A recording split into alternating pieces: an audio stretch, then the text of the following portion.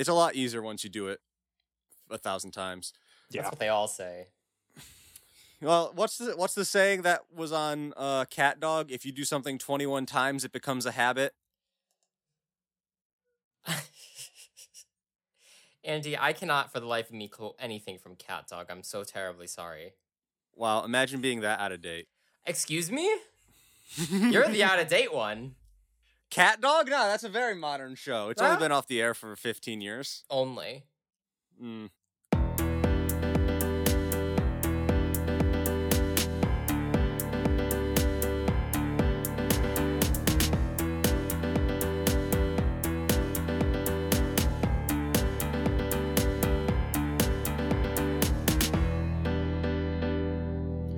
Hello, everybody. Welcome to episode 57 of the Grammy Boys. I am your host, Andy. This is your other host, Nikki. And today we have our very cool and special guest. Ladies and gentlemen, please give it up for the funniest man in Rochester, Henry Liebentritt. That is... Oh, you're in Rochester? That is very sweet of you. Yes, I am. Can you give me your home address since we're doxing you at the beginning, Andy? Oh, okay. Yeah, no, probably not that. If there's one very dedicated Grammy Boys fan who's been going off of what city we're in, he's gotten everyone. Or they. Who knows? Who's our most... One Spider-Man or woman. No one knows. Sorry, the No Way Home came out on Blu-ray today, so I've been rewatching Spider-Man movies. How is it? Did you not see No Way Home in the theaters, Nikki? The last superhero movie I saw was Black Panther. Nikki has no idea what happened at Endgame, everyone. Don't tell him. I haven't seen Endgame. And I'm okay with that. I don't need your judgment, Andy. Okay, it's Nikki. okay. So, well, ladies and gentlemen... Martin Scorsese over here. Nikki's eyebrows are far less bushy. Oh. Much more groomed. Ladies and gentlemen, this week we are talking about the hit 2010 album of the year, or 2011 album of the year, 2010 release, Arcade Fire's The Suburbs. Oh my god. So we brought Henry on because Henry's the only person I had ever met in history who enjoyed this album. Thank you. I guess. No. It is. That definitely came off as an insult, Andy. It did not. It's not intended if you want me to like artificially inflate the score of this album by the end of this episode, no. That's what I'm here to do. You're the only person who I believe to have liked it. Because anytime I've mentioned this album to anyone else, they've been like, "Yeah, no, that's not good." Nikki, I don't know if you've ever listened to this album before this.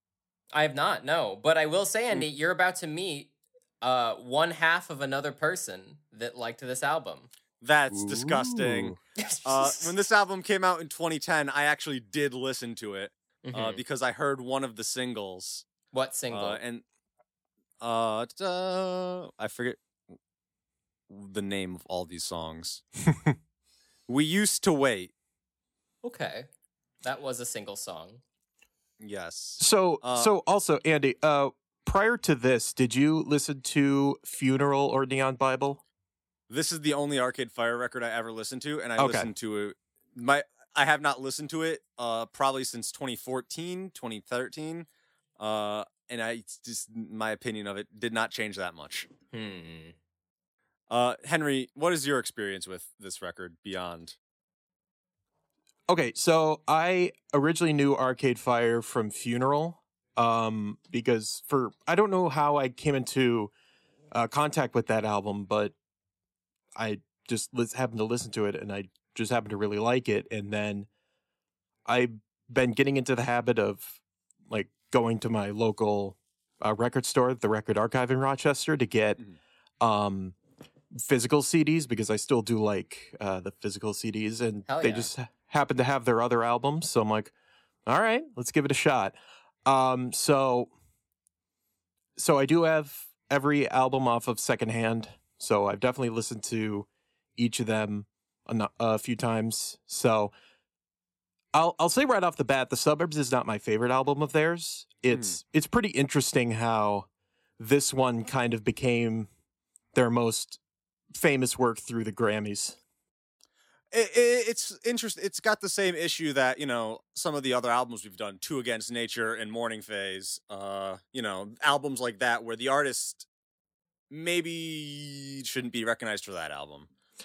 Yeah, for Morning Phase, where it's like, hey, this is Beck's 8th best album. Let's give it album of the year. So no, let's not give it to Odelay. Let's not give it to, Mutations or Midnight Vultures. No, let's give it to let's give it to Morning Phase.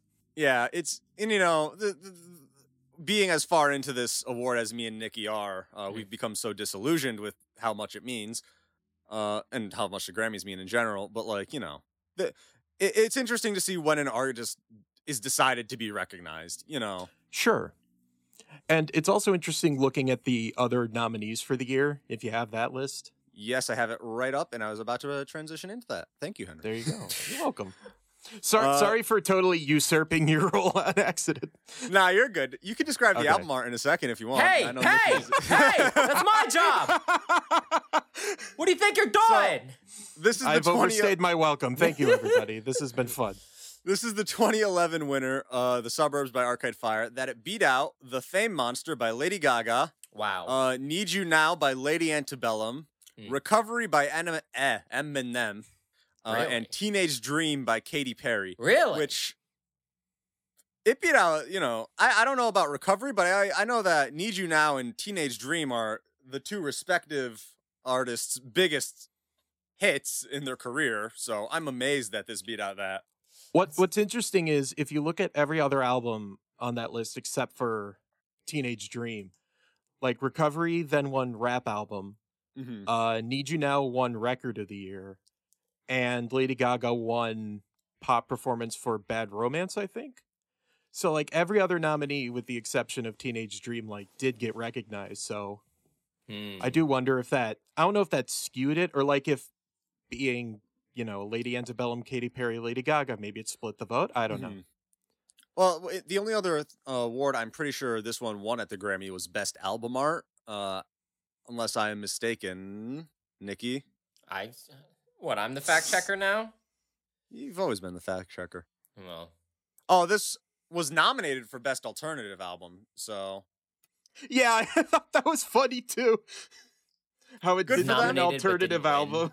Yeah. Yeah, the precedent of that is always weird, because this year John Batiste won after winning 5 awards, but other years you don't need to win your own... I don't know. Yeah. Ladies and gentlemen, the Grammys are a corrupt organization with secret committees. Not anymore. They got rid of their secret committees thanks to The Weeknd. Thank God. Does this remain the only indie album to win? Or was it the first and now there's been a few more? I mean, I think it's just this, and if you really want to consider Beck... What is Beck anymore? Maybe. I'm not sure. No, that's Daft Punk, Beck. Yeah, no. Just this, really. Indie rock. Would you call Mumford & Sons indie rock? I mean, I guess, but that has an entirely different vibe, is the thing. Well, what the hell does indie mean? What constitutes indie? You tell me, Andy. Wikipedia calls it indie folk. This is not... I would not put folk anywhere on this. I guess, No, I mean Babel by Mumford & Sons. Oh, okay. I guess I would just... I don't know. Folk rock is for Babel. Nikki, would you please like to describe the album art? Begrudgingly. I actually... See, I'm glad someone still likes my jokes. I actually really do like this album cover. I think it's very much aesthetic-y. So we have... Where to start? We have a car, all right? And it looks like a movie car, like a small car that only has 2 seats because it's like the 60s. No, maybe there's a back seat. But anyway, it's like a small little sedan. It looks kind of dark, maybe black. Who knows? Maybe it could even be a dark fuchsia. And it is parked in front of someone's house. rather than make out point. The house is red. It looks like a barn. There are 3 windows that I can see. It could be made of brick. It could be made of wood. It could be made of stucco. We also have in between the house and the car, what I assume to be like a palm tree. It has the bark of one, and it's very flowy with the leaves. Kind of looks like a palm tree. It's colored green. And then to the right, we have another bush that is colored red. I don't think that's what the bush looks like in real life. I don't even know if this is a real picture. And there's some effects over the entire image, which make it kind of look like we're in like I don't know. This looks like pre-vaporwave aesthetic. We have it kind of, there's this grainy film footage to it. Like it almost looks like a CCTV look. It kind of looks like the car is like in front of the effects. So it kind of looks like you're watching a movie. But then the car has its own effects, so maybe we're the movie. And then you have Arcade Fire as a logo in the top right corner. How did I do? Great job, Nikki. Thanks. Only got like so 5 more of these. This is one of 2 albums to win Best Album Art as well as Best Album of the Year. The other being Sgt. Pepper's Lonely Hearts Club Band. So I think that is an interesting fact. What did it win? Best Album Art. Oh, yeah, it's good art. I like the art. I think it's cool. There's not enough blue. There's a lot of green, too much red. That's how I feel. Interesting. It does have kind of a washed out feel, but in definitely an intentional way. Yeah.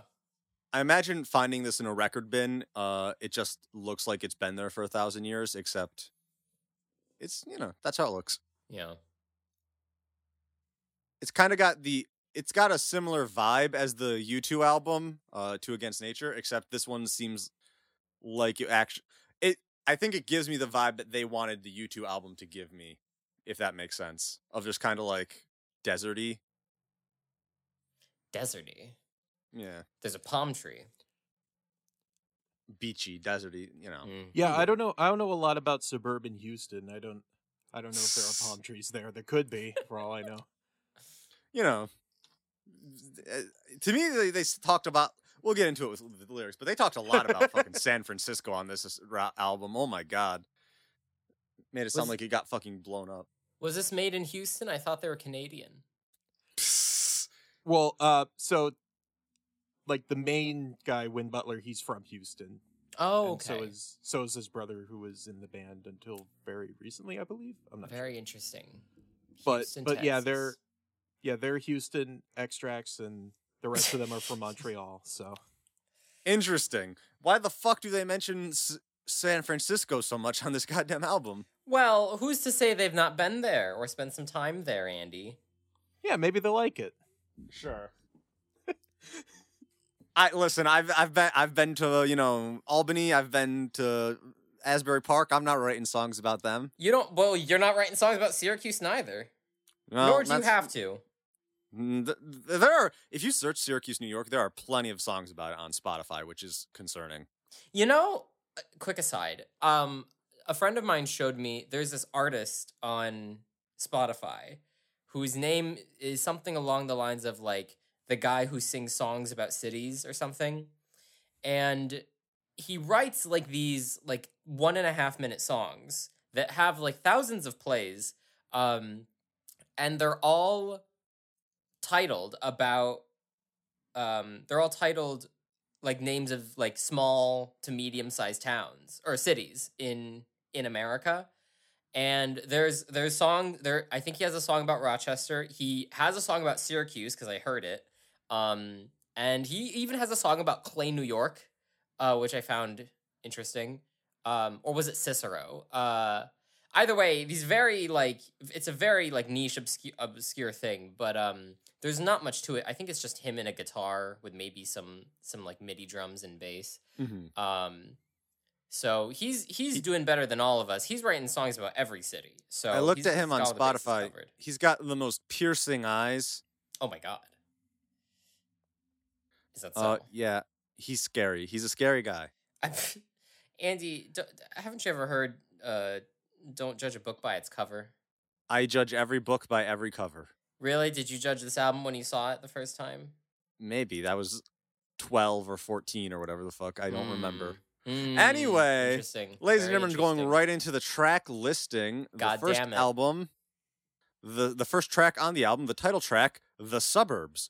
And it starts off with the hokiest sounding piano in all of human existence. Andy, I can't believe you really didn't like this record. I'm gonna side with Henry today, and you're gonna have to sit with it, Andy. You're gonna have to hear me make my case. I hope your passion comes across. Andy expected like an hour of me defending this album, and all of a sudden the tables have turned. Yeah, we're here to attack Andy. That's what's. I'm simply here to be a little goblin. Little goblin man. Suburban Bob.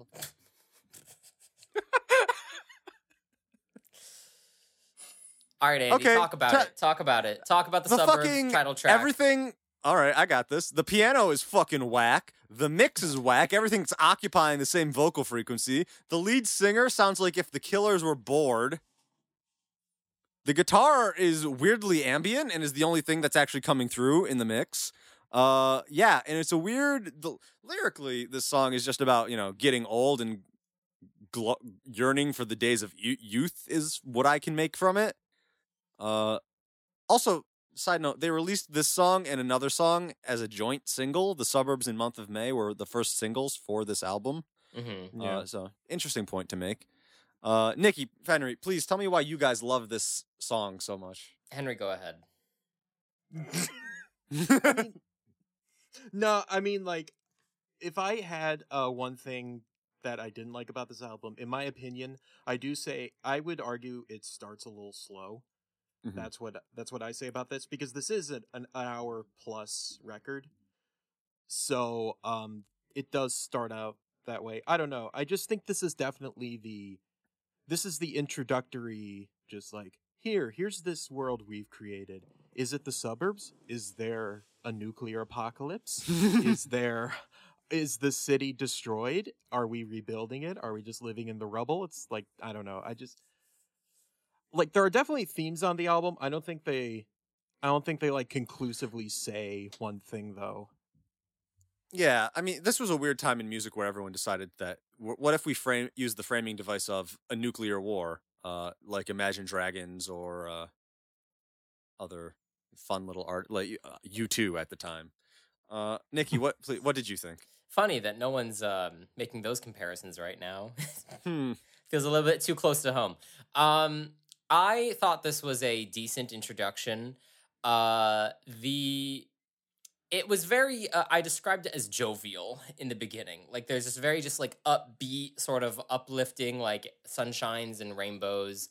It has, in this track and in most of the record, it has, in the majority of spots, like, just a typical rock band feel. Like, you have the lead vocal howling, you have the guitars strumming, you have the bass bassing, and the drums going bam, bam, bam. There was the bass I noticed was very upfront on this track, and a couple of others too. This one I did kind of like it though. It had this very dark undertone to it, and then the synth strings that kind of show up towards the middle. There's a lot of synth strings on this record. The ending for me had this very uneasy feeling with those strings kind of winding up and up and up. I will say that I have a wonderful obsession with the concept of what the suburbs are and what like suburbia is as an idea. And I think, well, because I grew up in a very rural area. And so like I've always kind of fantasized about like what the hell a suburb is. Like, oh, like everyone lives next to each other and there's sidewalks. I lived on a private dirt road, Henry, for context, for most of my life or growing up, and so to go anywhere I would need a car, which I did not have until until college. So I think that this song, I say that because I think that this song kind of captures that sort of energy that sort of fantasy that I have of like what suburbia is, of this like sort of like magical dreamscape, but there's something wrong with it. Like in it, there's like some sort of like dark underbelly, and I think that's a concept I think that they explore sonically, interestingly enough, on the record. Lyrically, not so much. There wasn't a lot of lyrics that really stuck out with me, other than the bad ones. But sonically, I think it was a decent start. Yeah, they have said about this that it isn't like a love letter or a hate letter to the suburbs. It's just kind of their thoughts about it, like like good and bad, neutral. So it doesn't really say the suburbs are good or the suburbs are bad. It's just like, well, there's a lot of things with the suburbs, aren't there? Yeah. There are people there. And I can't fucking type out the next word I want. There we go. Yeah, next track. Ready to Start. This is a song that's not about vampires. What? The Ready to Start. The first thing is Businessmen Drink My Blood. Yeah, like the kids in art school said they would. Yeah, it's the lyrics for this song were a little hokey. I know this is probably an anti-capitalist song, but starting out with that is just like, it's Dracula. Yeah, you know me. I'm just sitting at home being like, I need more music that hates capitalism. It's not like there are whole genres about that. I need more Dracula core, says Andy. Where's my Transylvanian metal? This song was more of the same for that. It has a pretty weird guitar riff in the first half that it was fine. I think a lot of the instrumentally that what this album tries to does kind of gets blended in the first half of the album. I think we talked about it a little bit. Like, yeah, this album does start a little weirdly. I definitely think the songs that I enjoy more are all on the B side. That's fair. This and the next few songs especially, I think did kind of slog it down a bit. But and if anyone has any thoughts on Ready to Start, please. I mean, no, not really. I mean, it definitely is, like, as you pointed out, it is pretty like song one was like, here's the introduction to the suburbs, and this song is like, here's our introduction to who we are and our place in the suburbs. So it's definitely like, hey, here's this world that's going to drink our blood allegedly, but okay, how do we live with that? How do we move about in the world with that information? Mm-hmm. I will say that this album does, tell its story very well. Yes. The lyrics do come across very clearly of what it's trying to convey. A lot better than, Casey Musgraves ever could. I do wonder if that's why it got, if that's one of the reasons that a lot of people voted for it, that they really, either they connected with it or they just recognized what it was. Yeah, well, the Recording Academy is this shadow entity of people, like how... Oh, sure.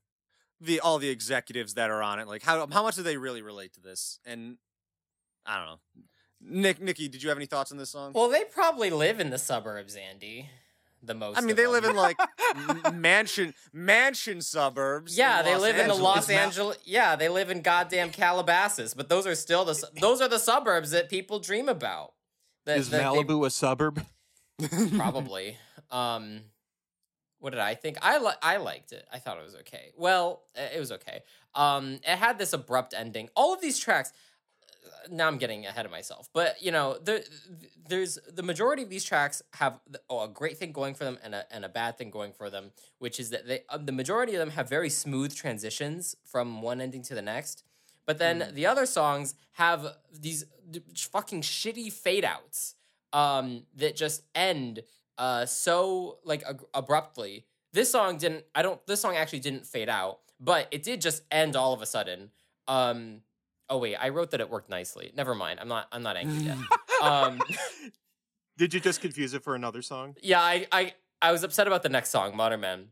That had a fade out, and fair. I did not like. But Ready to Start, I did like that it had a smooth transition from the first track to the next. Yes. It was this track and many other tracks, I'm gonna say that like all tonight, was very nostalgia tinged. a lot of nostalgia vibes. Had these 80s strings and leads just kind of showing up in the chorus area. Very fast synths coming in towards the end, just pulsating, going do do do do do. And yes, and it did end abruptly, which I thought in this instance worked pretty nicely. So that's this track for me. Mm-hmm. All right. Next track, Modern Man. This one was a little bit different. I think the kit was mixed differently on this. Like, you could hear the snare a lot more clearly. You know, more lowly mixed more lowly mixed instruments and mumble vocals from what I heard. This was one of those albums that I had to like check my fucking monitors to make sure I didn't have fucked up sound, just because of how tightly everything was mixed. But you know, it was more of the same. It was a nice continuation of the themes we had already set up. Mm-hmm. Yeah, I don't really think there's anything like important about this track compared to like the rest of them. I don't know, in terms of like theming or what is said in the song. Like, I don't know. This is definitely like, I don't know. This is one I don't feel like strongly about. Well, yeah, this was definitely, this one felt like like this one wasn't a single. It just kind of was here. You know, with when half of your album is singles, it's kind of prominently highlights which ones you thought were the higher art versus the ones that you made to fill time. Mm-hmm. I did note something different about this song, which is that there are points where the time signature changes, especially towards the beginning. Like, it kind of feels off kilter, and I was counting it where some measures are in 4/4, but then sometimes they add a like a fifth beat. So the introduction like really threw me off, but it kind of worked out. It also kind of didn't. It didn't really go anywhere for me. A lot of these tracks, they don't really go in the places, like they don't go anywhere from like where they start out. Like, they just kind of have they establish the instrumentation, and then like some things happen, but then it just kind of goes back to the beginning. And of course, as I said earlier, fade out, which faded abruptly, and I was pissed about it. So that's how I feel. Yeah, the first half of this album really makes use of fade outs. Yeah. Next track, Rococo. And I Googled it. Rococo was a ornate fashion movement in the 1800s. And this song, you know, was very interesting. Like, I think it definitely had the most unique texture of a song at this point in the album. Like, it had a shaker. It was a bit differently paced. You know, the fucking Rococo at the end. Lyrically, this was a very anti-hipster song, except this is what I imagined 2010 hipsters listening to, so I think it's very funny like that. But, you know, so far this would probably be like my favorite song from the album, at least the first 4, or probably even the first half of the album. This is actually a decent song. Yeah, I like it. I like the instrumentation. I like how the background vocals, like, they go with the strings. And just if you ever wanted to learn how the word Rococo is pronounced, well, this track has you covered. They say it about, like, the chorus is just them yelling Rococo at you. I feel like, you know, they probably flubbed that at least 1 or 2 times live. I would have loved to see that. Just I don't know, maybe it's possible. As someone who flubs things a lot vocally throughout the year of having this podcast, it would make me feel so much better. Nikki, do you have any thoughts? Yes, plenty. I was not too sold on this track. I was not a fan of the hook. I thought the repetition of Rococo, Rococo, Rococo, it didn't sit right with me. There was this like sort of distorted guitar solo towards the end, and it was like just drenched in this like heavy noise. Like this, it was really just like lost in this like heavy like what do you call, kind of like a TV feedback loop, you know, just all this noise.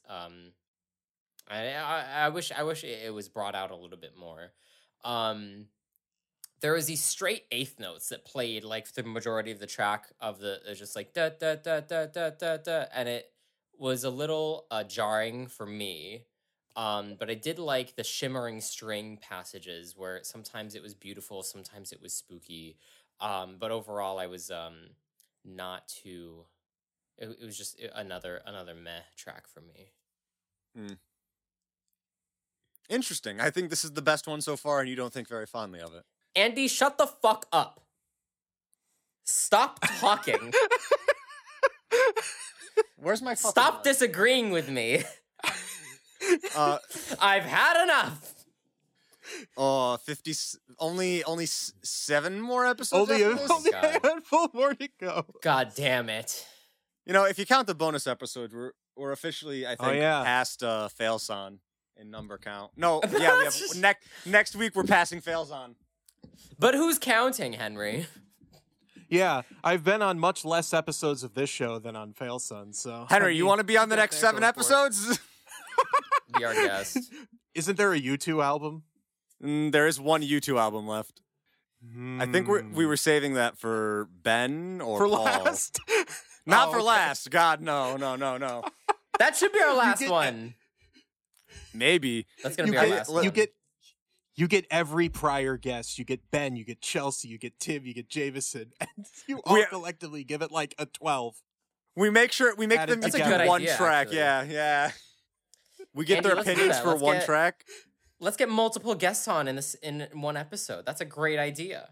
That sounds like so much work for me, and it is so much work. Not only in editing, Nikki, but also in getting everyone to fucking say something. Also getting them all to fucking listen to it.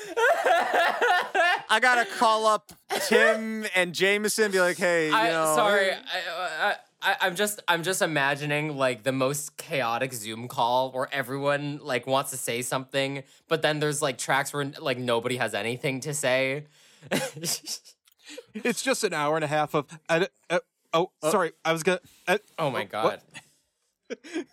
It's just an hour and a half of the Kyle and Tim talking to each other because they haven't talked in almost a year now. It's just a Failson crossover episode. Yeah, that's canonically they have not talked in a year. Exactly. The out of context Failson pod account has been starving for content. Canonically. All right, next room. What's the next track? Next track, Empty Room. Next room. Fuck. Oof. This one started out with the really cool string intro that fucking blended into wild electric guitar playing. The bass player was working very hard on this track. And I had to Google the lyrics to this one because I couldn't understand what the fuck they were saying. I do dig the instrumentation on this one. Yeah, this one, texturally was a very unique song, and it definitely made me perk up a little bit. Yeah. Nikki Henry, did you have any expanded thoughts on this song? I mean, no. It's really just more about the musical atmosphere of this one, and the opening, the strings going, and then it just goes into the guitar, and as you said, the bass. Like that's what I take away from this track whenever I hear it. Mm-hmm. The last half of this song is in French, showing their Canadian side. Well, she's from Haiti as well, so I mean, oh shit, it's like she's like as like legitimately French speaking, so they do that with their albums. Yeah, they will have sections in French. Which... Yeah, they're not just pandering, Andy. Oh, no, pandering to Quebec Providence. Yeah, all the Quebec. They gotta keep that Quebec market. Huge Montreal fan base, guys. I don't know what you're talking about. Oh my god. The next track. Oh. Excuse me. Sorry. Excuse me. Sorry. Yeah, you should be sorry. Yeah, I like this track. Okay. Next track, City with No Children, which the only thing I could surmise from this track is capitalism bad? Okay, first of all, I don't know, Andy, I don't know what your thought about the bass is in this song. It was... But I dig very it. cute. Yeah, do. I don't know. And I don't know, lyrically, I just really enjoy this one. This is definitely the one where I remember the lyrics most of the time, or like I remember a lot of them that when I listen to it. Like the one where it's like dreamt I drove home to Houston, highway that was underground, no light that we could see as we listened to the sound of the engine failing. Like I don't know, like something about that.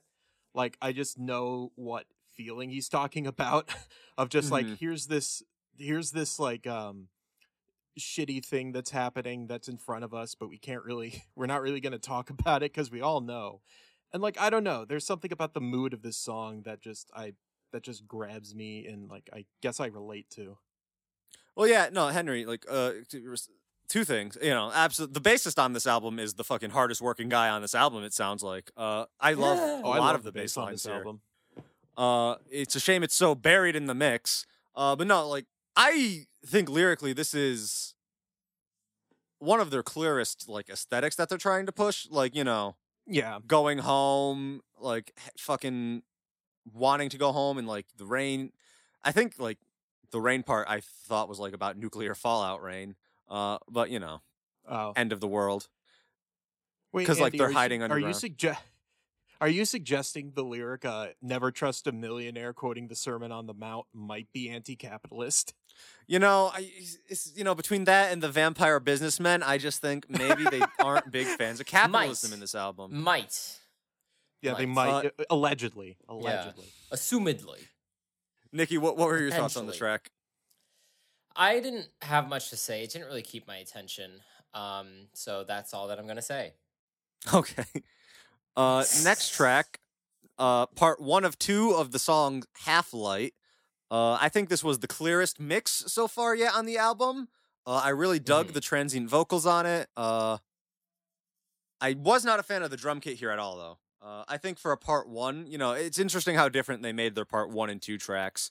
Both this series and also Sprawl later in the album. I thought the part 1 and part 2 of those tracks were so different from each other.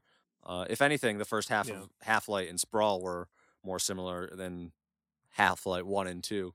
But no, I really thought this was a good start to the end of the A side of this record. You know, as much as I don't like this record, you know, I do think that getting into these next few songs is a really upswing of it. Yeah, this is definitely the middle few songs are where it starts to ramp up in terms of the theming and what they're talking about. So absolutely. And yeah, this is one where I think it's the only other song than Rococo where both vocalists sing together. Yeah. At least primarily sharing lead vocals. So I don't know, I like the vocals of the song as well. And yeah, when we'll get to the second half, the transition into it I liked. So yeah. Definitely a slower one, but again, ramping up into the end of the first half. Nikki, what did you think? I enjoyed this track. I liked the grandiosity of it. It felt very psychedelic for me.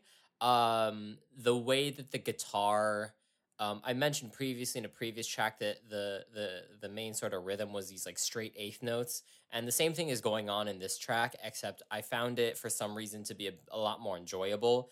I think just the sonic tone of it was just a lot more wavy and free flowing. I liked how the track faded into something really majestic sounding, and also again like the strings here just added to the sort of psych aesthetic. So I really liked it. Yeah, it was a cool way to start the end of the first half. I will say Half Light 2, the next track, I thought that this was a much better vocal styling for the lead vocalist.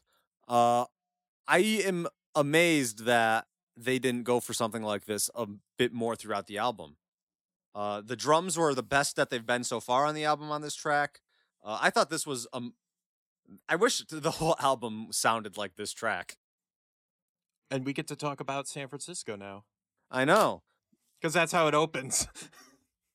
It's, it makes it sound like San Francisco died in the nuclear holocaust 10 years ago.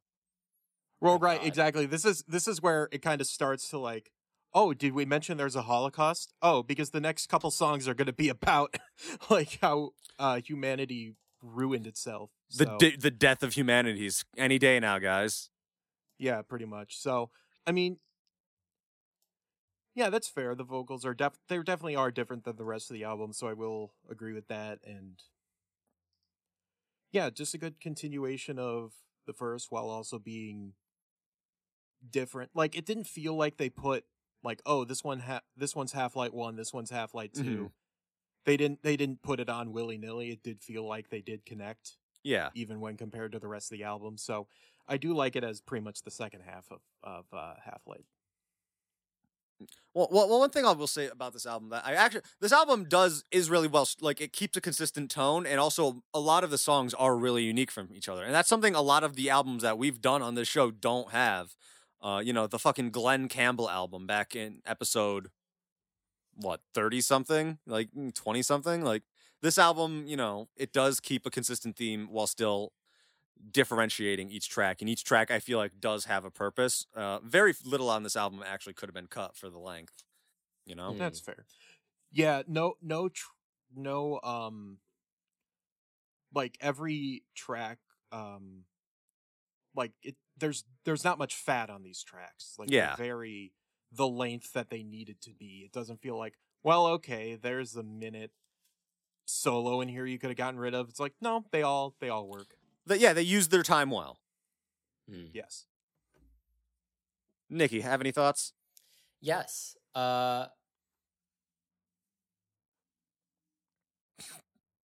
So, what I found interesting is how the driving rhythm of Half-Light 1 was 8th notes, as I said, but the driving rhythm of Half-Light 2 was 16th notes. So clearly there was a progression, a continued motion from the last track. I liked, again, the string transition. There was one held string note from Half-Light 1 that turns into this very wobbly synth lead in Half-Light 2. And I thought this is where I began to feel like the mixing of this album felt like the cover of the album, which is that there's a lot of color, but there's a sort of like faded vintage feel to it. And I don't know if I like that or if I hate that, but I do think that it was intentional. Mm-hmm. Just how like there's a sort of brightness that's being held back that I wish would come out at times, but I think it plays into their themes of, I guess, nuclear disaster or whatever. That didn't really catch on. Well, that didn't catch on to me until you all said it, but because I saw the lyric, I was like, now that San Francisco's gone, I was like, what do you mean? It's still there. I feel like this song and a lot of this album, by and large, belongs on the Love, Simon soundtrack. That was a great. Is there movie, a nuclear war in Love, Simon? No, but like that movie is very like peak. I think like peak 2010s suburbia. Just like how it's kind of like everything's okay and it's just full of white people. That's what this album is. I think this song could fit very well on the soundtrack. I checked to actually see if it was included. It was not. It instead had Khalid. So that's the end of the A side. Yes. You bring up a good point about the artwork too. Like there are albums. Thanks, Henry. Even once. Oh, that's so nice of you. Problem. Well, but I'm thinking like even albums that I love. There are albums I just adore. Like I would give it like near 10 out of 10s. But the artwork, I'm like, okay, why is this the artwork? Like this has nothing to like it feels disconnected almost. Like, okay, it's good artwork, it's a good album, but how do they correlate other than the producer decide to slap it on there? Like this, the art direction really does, like it does serve well to the album itself. Like if you listen to the songs, then look at the art, you're like, yeah, that makes sense. Yeah, there's arguments you could say for both sides, but I think that the album cover enhances the listening experience to a degree where I think you should, like, I think about this for my own music. Like when I'm releasing something, like I want people to see the cover and to think like this is the sort of world that I'm entering, like whatever that is, if it's an image or a setting or like an action, like whatever's going on in that image, like that is the window. That's the visual window that can then kind of play the movie in your mind of like what you're hearing. I have we've had a couple album covers like this, but I have a big criticism in general of like there's plenty of, I think I mean back when in the 20th century when recording was very very exclusively like more business oriented, a lot of the covers you would see for like CDs or vinyls of like cover art, like it would be the performer and they're just kind of making like a general pose and then you have like the text over it, but there's nothing like going on there, it's very commercial just to be like this is the guy singing the hits. But I really like how over time people have put a lot more thought into their album covers, or even the industry has put more thought into the album cover and integrating it very well with the music, making it part of the music. And I think that this album cover, I think, absolutely exemplifies that in how, as I was noting in my original point, the mixing really feels in strong correlation with the visual aesthetic that has accompanied the album. Right, Andy? I agree. I think no, I agree, Nikki. Once we get to the song, the one that I got that first brought me to this album so many years ago. We'll talk a bit more about aesthetically and like how that's actually how I discovered this band and this album and this song. We'll talk about "We Used to Wait," and then from there you will see my opinions on aesthetics for this album. But you're right. I think this is a far cry from when albums were literally just pictures of the person. And that's not to say you can't get the aesthetic across through like a picture of yourself, but thinking of specifically like the Bonnie Raitt album, where it's literally just like a picture of her standing like, and so that's all it is. And there's that's not a bad thing. It's just is different. It helps establish the vibe you're trying to put out into the world. Yeah. And going into the next song now, thank God, Suburban War. This one, I have the lyrics up. Is a very, from what I can divine, I guess. Is a very nostalgic song. Looking back, learning to drive, kind of hanging out with old friends and not really and kind of missing that old relationship you would have, with whether it be with your hometown or with the people you grew up with, and just kind of like disassociating after you move away, which I think watching, even like as I still live here, watching Syracuse go through changes and buildings get bought up and renovated the past few years, it's a sentiment that I relate to a lot, to be quite honest. Yeah, it's a very we all go our separate ways. Like even like ones we're very close with, we're gonna go our separate ways. Like music divides us into tribes, I'll choose my side, you choose your side, I'll choose my side, and then goes into the war metaphor, especially with the drum at the end, the dun dun dun dun dun dun, like so, and it has that like that march almost at the end. So yeah, that's definitely the theme of this song. Like, oh, can you really like go back because things aren't going to be the same? You're gonna just drift apart with some people. That's not a bad thing. That's just inevitable. Well, yeah, even like the political side of that, of like, my friend grew up to be a Republican. My friend grew up to be a Democrat, That, I don't know about y'all, but like I do have friends from high school who, we ended up being on different sides of the political spectrum. And that kind of, ended our friendship once we got to college, which, happens. Oops. Yeah. Oops. Oh no, basic human rights. Nikki, do you have any thoughts on Suburban War?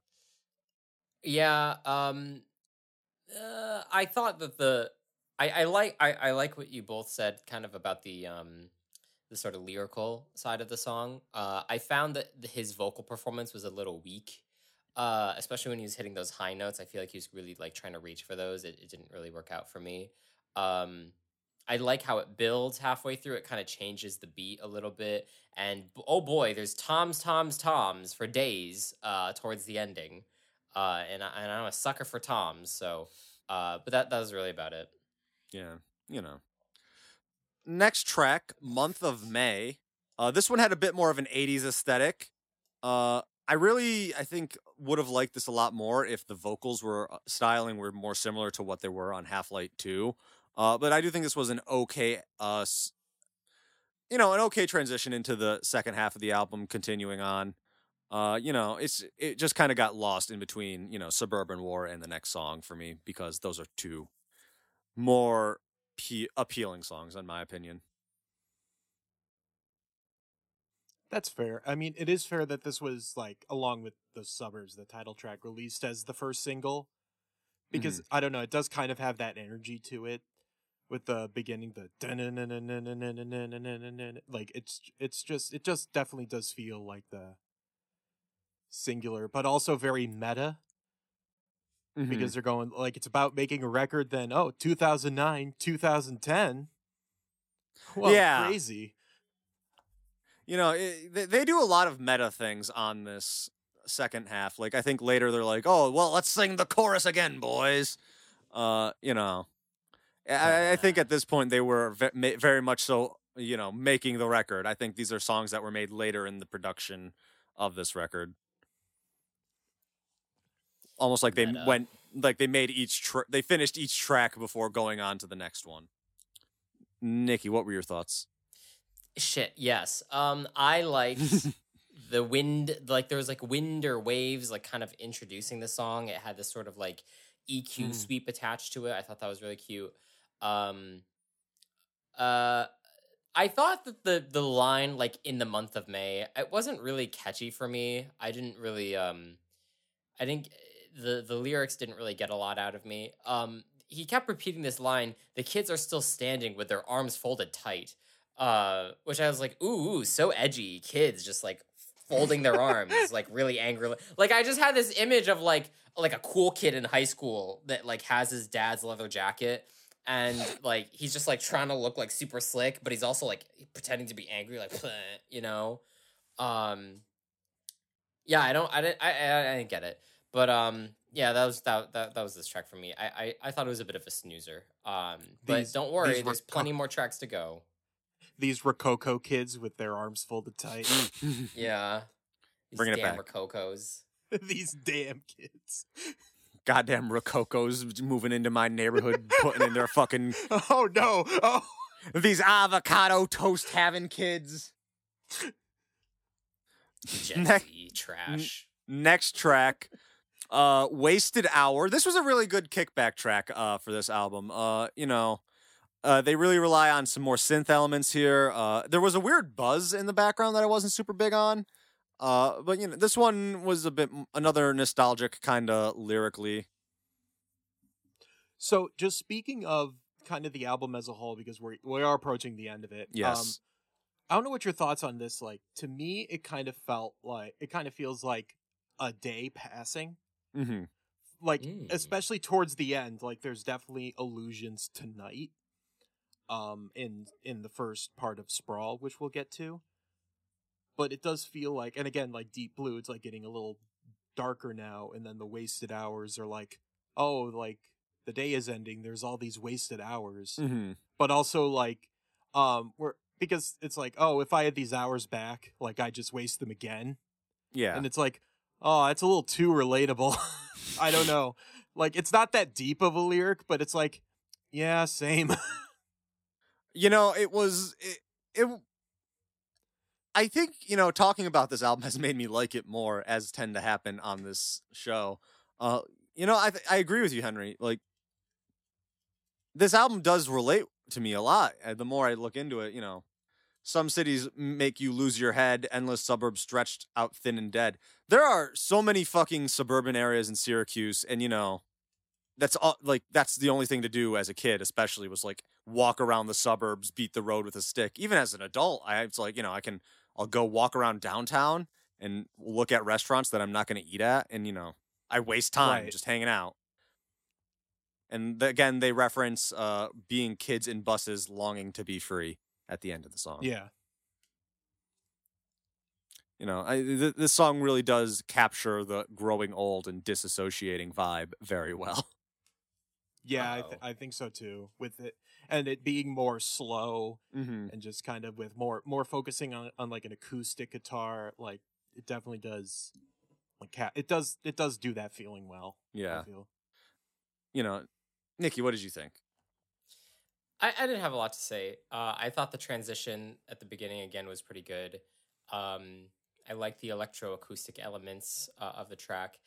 It did fade way too early for me, and that's all I had to say. All right, next track. This Deep Blue. This song made it. This song I feel like was the most skippable one on the record. It reminded me of like a Red Hot Chili Peppers song almost. The way it starts with those la la la's and all that. I didn't really like this song that much, but continuing the theme, like, let the centuries pass me standing under the night sky. Tomorrow means nothing. Like getting ready for tomorrow. Yeah. Yeah. Just more of like getting towards the end of whether it's the day or whether it's like, because again, like I think from this point onward, like most of the apocalyptic things are kind of over. Yeah. Like they're not referenced nearly as much as they were in like the first 2/3. So this is definitely more of just introspection. Yeah. So, post-apocalypse and, I wonder very much so what happened, Kasparov Deep Blue 1996. It makes... I'm going to Google that actually real quick, because that sounds like some fucking Winter Soldier sleeper agent stuff.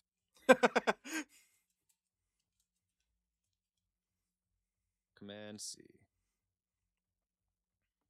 Let's see if the only thing that comes up is this. Deep Blue versus Garry Kasparov was a pair of 6-game chess matches between world champion Garry Kasparov and an IBM supercomputer called Deep Blue. Interesting.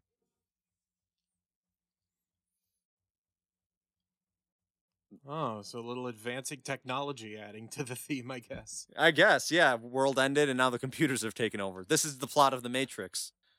Would the modern equivalent be like IBM Watson 2015? Like, do we have a little update to that? Or they're gonna re-release the album, the deluxe-ier version.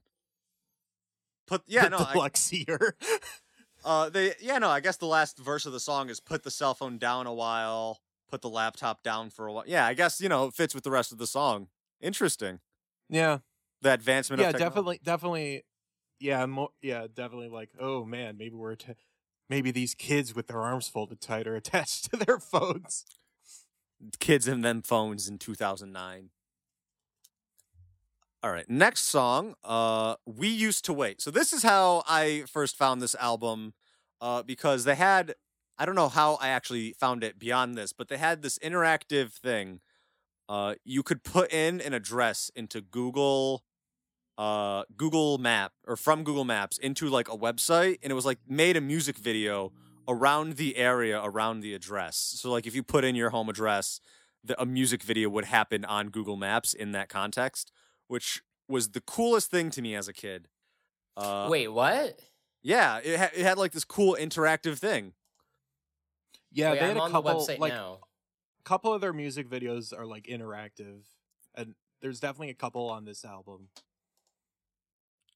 Yeah, I was aware that Sprawl 2 did that. I wasn't sure if this one did. yes, it was. You know, the actual app for it was called Wilderness Downtown. You know, it was the coolest thing to me as a kid. Enter address of the home where you grew up. Yeah, so they're really just trying to dox you, I think. Arcade Fire wants to know your location. You fucking wake up the next. I'm gonna wake up. They're gonna be like, "Hey, heard you were talking shit." I put in my home address and I see I'm playing a music video. There's a guy running. Yeah, Mr. Is Butler's he running gonna in my street. He's gonna break into your house now. Get out. Well, that's not what I want. If you say we used to wait 3 times when Butler's gonna stand outside your bedroom door. He is the fucking. What was the fucking guy with? Don't say his name. The pee pee poo poo man. The Bye Bye Man. Yes. Oh my god, that was. But the Arcade Fire Man. So I actually do really like this song. This is by far my favorite song on the record. This is the song where they're like, sing the chorus again. Yeah. The build up to the breakdown is really nice. And this is the best mixed on the album. I really like this song. I like it too. It's the most rock song on the album, I'd say. It has that piano opening, just the simple da, da, da, da, da, and then it ends with that almost like the electronic sound at the end. So, yeah, it has that going for it, and yeah, it's definitely like a single compared to like a lot of the rest of them, but it's a solid single. Yeah, it stands alone. I enjoy it. It stands alone very well. Yeah, exactly. Nikki, do you have any thoughts? Oh my god, it's my house. Wow, he's really running. Yeah, I know where this is. Okay. It's really poorly done, but it's from sense. 2010, okay. Nikki. Oh yes, you're right. He stopped running. Okay.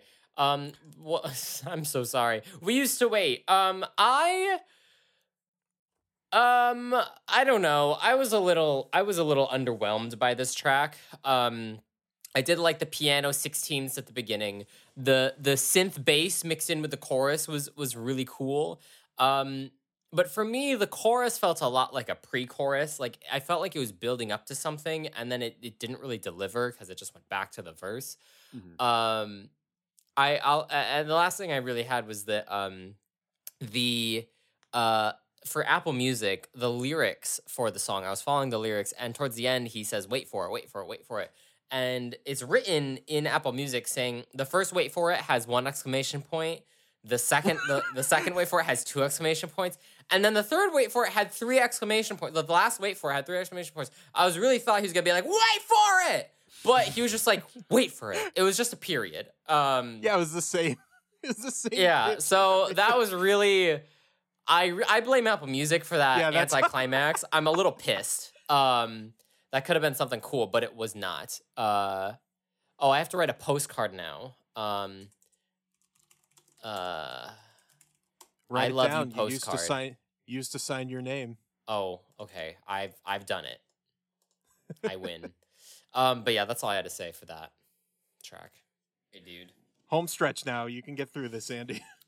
Oh, thank Listen, God. I mean, the next 2 songs are pretty good. Sprawl 1 and 2. Sprawl Flatlands. Yeah. I thought, leading into the next track, this was actually very good. It was, almost a spoken word song. It was a lot slower. Everything was enunciated very clearly here. I think, for the beginning of the end, it was a very good song. Yeah. Yeah. And this also, like, kind of about the day turning into night, because they're, like, cops showing their lights on the reflections of our bikes. Do you kids know what time it is? Just like, oh, it's getting towards, like, the end of this day now. I guess we just kind of been wandering through the suburbs all day. Yeah, exactly. It's, I don't know if you guys ever wandered around at night in your local neighborhoods. I was fortunate enough to grow up in a neighborhood where that was not the least safe thing to do. Right. But I really enjoyed, exploring as a kid. I enjoyed walking around my neighborhood, and you get to see a lot of cool stuff doing that, or cool for being a kid. Right. Yeah. And then going into Sprawl 2, Mountains Beyond Mountains, picking up the pace a lot more, being a lot faster of a song. I think this was a great way to end the record, which is a shame because it did not end here. We got a weird little reprise at the end. But, I thought this was, lyrically, it kind of wrapped everything up. Dead shopping malls rise like mountains beyond mountains. As someone who is within driving distance of 3 dead shopping malls, we rode our bikes to the nearest park. I really thought that this was lyrically and instrumentally a great culmination of what the record had set before it. Whether or not I had enjoyed what was set before it, remains on its thing. But I do think this was a perfect ending to this record, whether or not. Yeah, it does kind of have some sum up or like some, like, because it's like, can we ever get away from the sprawl? It's like, wait a minute, we've been talking about getting out of the suburbs or like talking about moving on, but can we? And yeah, that is kind of inconclusive, but at the same time, it's not untrue. So it's definitely not a cop out or anything. Yeah, I dig this one too. This is definitely one of my favorite tracks on it. I think the vocals are good. I like the lyric. And yeah, it's a very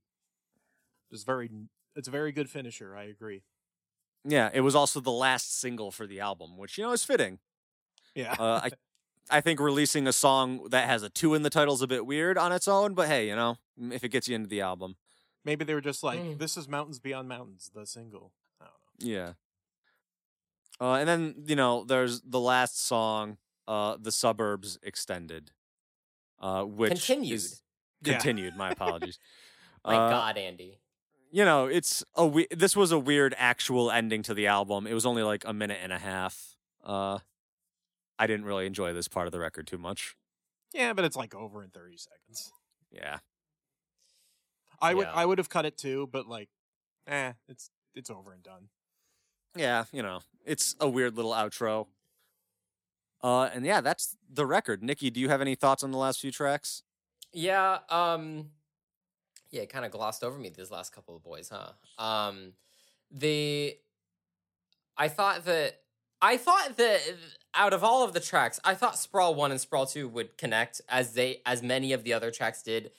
These tracks did not. They did not have like a transition, which I thought was lame. And again, similar to the last part 1 and 2 tracks, they didn't have like an overarching sort of they didn't have like a sonic connection to it. Like the Sprawl 1 was very like down tempo ballad, like very, very sad. And then Sprawl 2 was very upbeat and plucky and exciting. We had the lady lead vocals. I think that's the only time that like the female vocals are taking like center stage, and not like in conjunction with male vocals. More 80s twinge to wrap things up with plucky arpeggios and such. And I didn't really care as much for the ultimate track, the Suburbs Continued. It was a very somber reprise. I think it gives a feeling, like a finality to the record that like the record wasn't really asking for. Like you were saying, Sprawl 2 could have been like a really good ending in that it was just like, here is the ending. But I think that this last like kind of post-credit scene makes it feel like it makes it feel like that it like wanted you to be like, oh, like I'm supposed to feel sad after this album. When I think it could go in many different ways. Like it can be a sort of like how they were trying to market and convey the album and not being like a pro or a con for the Suburbs, but this is the Suburbs. But I think that this final track kind of contrasts with that thesis. So that's how I feel. Yes. So going into final thoughts and then scores, Henry, would you like to start us off? With just in general or the scores? Just wrap it up and then give it a score. Okay, so I mean, I definitely wouldn't call this my favorite Arcade Fire album, but I think both in terms of, an introduction to Arcade Fire, like, even if you don't dig this album, I'd say, like, that's okay. Like, it's understandable. Like, I understand that Arcade Fire as a band is not for everyone. Like, a lot of people, like, as you've kind of said before, they have kind of polarizing opinions on them. They're kind of one of those bands, so... but this is definitely a decent intro if you're just thinking of giving them a shot. As for score, you said it's out of 63. Yes. Yes. This podcast. We are not updating to 64. We do not. I don't think any of these albums are getting a 64, 63 out of 63 or whatever. So it does. In realness, it doesn't matter. But we do 1 to 63. 1 being the absolute worst thing you've ever listened to, 63 being the best. Okay. So, at the end of the day, I know I'm biased since I'm a fan of the band, but I'm just gonna, as an album, I'm giving it a 50. 50, okay. Okay. Nikki, you're up. Yes. So this was my first foray really into Arcade Fire. I did not know anything about them before listening to this record. I only know them by name because I like the name Arcade Fire. That's a great band name. And I think my friend had like a CD of Funeral in their car, and like they wouldn't change out the damn record, so we would just hear it over and over like every time I was in their car. But the music was always so low that I didn't know what the hell they were saying anyway. That's all I know about Arcade Fire. So listening to this, I came to it with an open mind. I actually thought it was gonna sound a lot like Mumford and Sons. And I was pleasantly surprised that it only sounded like Mumford and Sons half of the time. I would describe this, if someone came to me, I would describe this as the male equivalent to Florence and the Machine. That's how I feel. That's what I got from listening to this record. I love Florence and the Machine. Let me just say that clear. I'm very excited. There's a new record coming out. I'm a fucking Florence stan. I fucking love her. I love her music. I did not love Arcade Fire.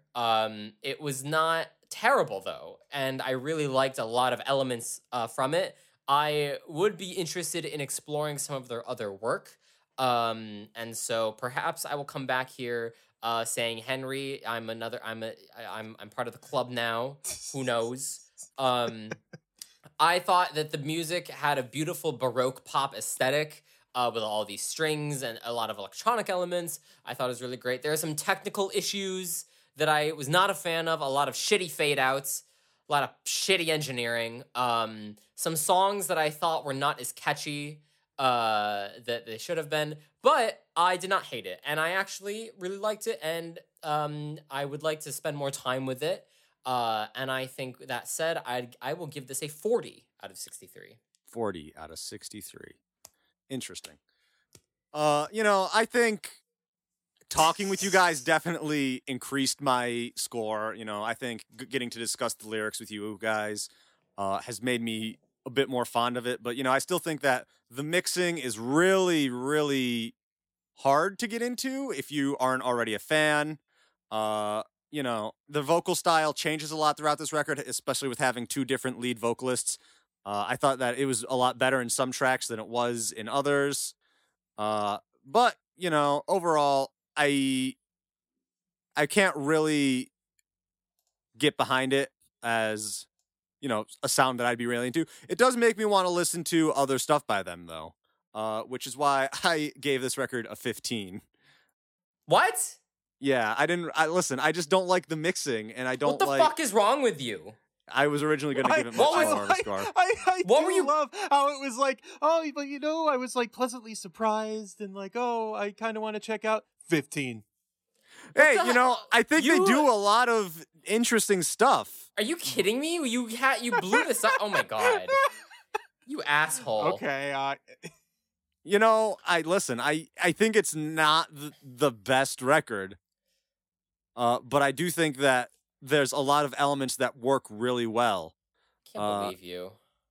I'm sorry. Whatever. Just let's move on. I'm sad. What did you give this record, Nikki? A 40. 40? Okay.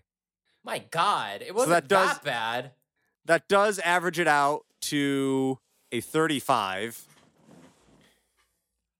Middle of the pack. Yeah, it's right up there with Beck now. Which, I think is more than fitting. Not the best from the artist, but, I still do there. like Beck. I do like Beck. I do like Arcade Fire. So you know what? Maybe got a point there. I can't call myself a U2 fan by any means. I can't call myself a big Steely Dan fan by any means. But you know what? I'm an Arcade Fire and Beck fan, so you know what? You grouping them together makes sense. Listen, I'm a Beck fan. I love Beck. Just not that album specifically. That's very fair. Anyway, Henry, now is the favorite part of the show where we talk about the music we've been listening to lately. If you have anything you'd like to discuss or bring to the attention of other people, now's the time to do so. What you been listening to? Okay, so I've been listening to the album Fashion Nugget by Cake. That's the album with The Distance on it. That's a great album. I've been listening to, let's see here, just so I can look at what my Spotify's been doing recently. Very recently, Pavement re-released Terror Twilight, but with the tracks essentially in different order because they fought with the producer over it, so they just re-released it with the order the producer wanted, essentially. So, because hold on, let me see what other albums he made, because I know that...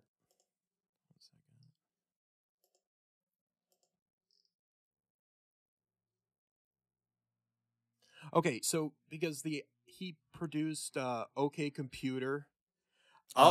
He produced let's see.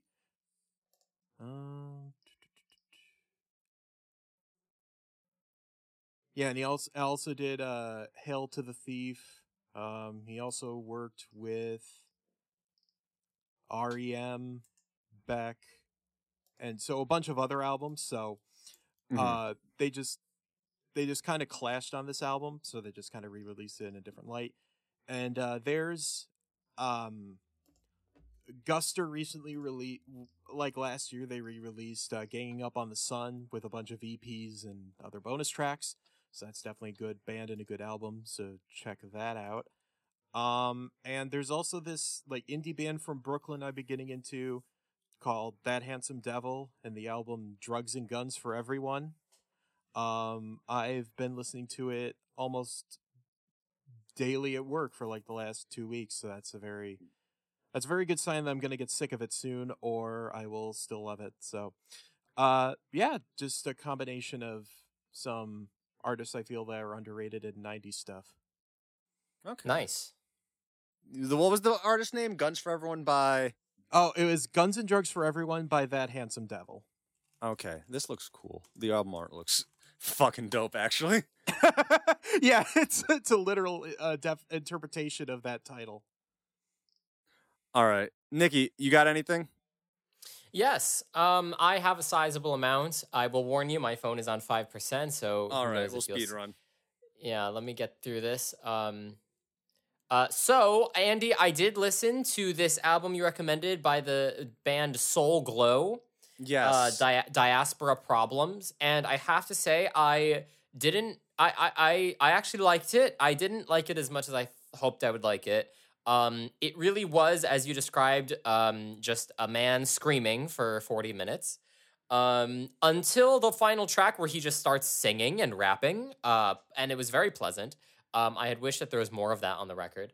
But it was a good listen, and I will give you that.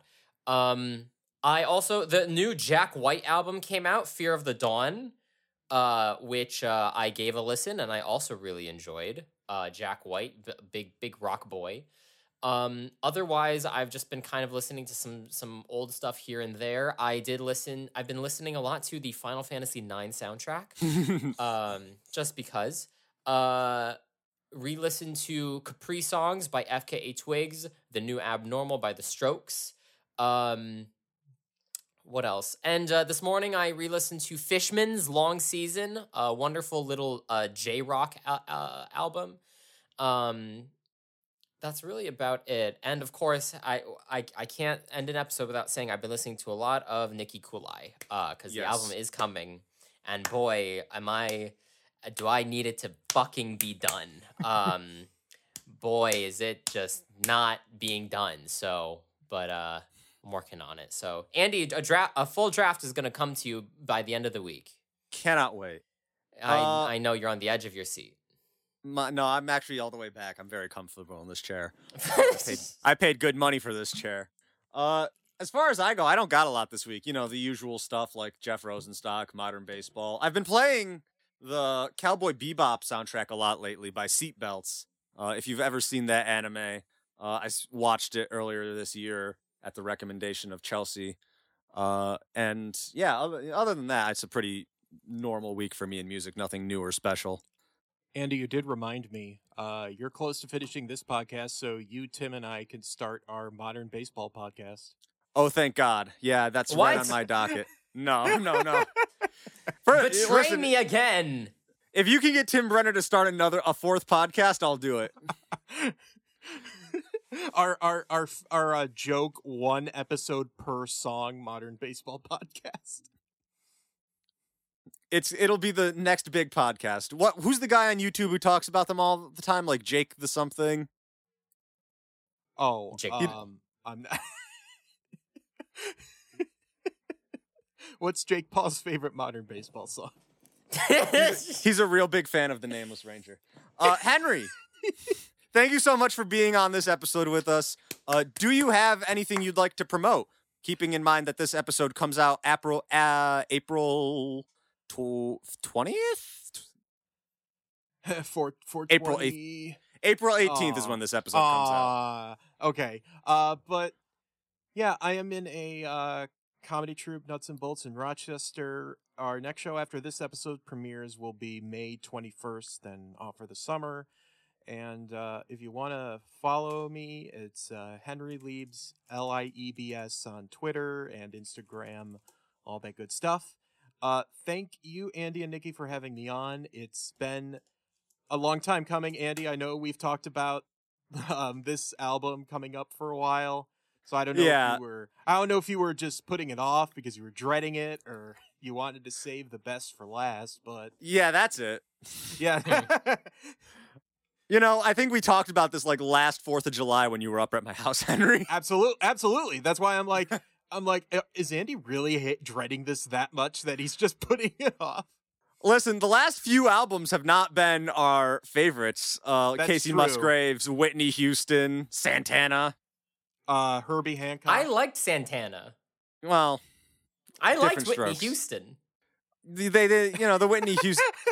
These albums all got like 30s, Nikki. Anyway, thank you, Henry. It was great to have you on. Thank Henry, you very much. It was so nice. A pleasure to be here. This was fun. I agree. I'm glad you could join us at the end of all things. You know, actually, hey, the album kind of fits. We're at the end of the podcast. They're at the end of existence. Hey.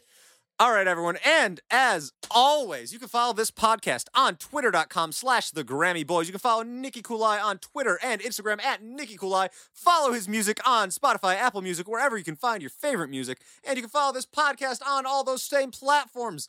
Give us a 5-star review. Follow us. Nikki, end the episode. Give Jake Paul a Grammy. Yeah. I lose today. Evil villain phase. Thank you so much, everyone. Have a nice night.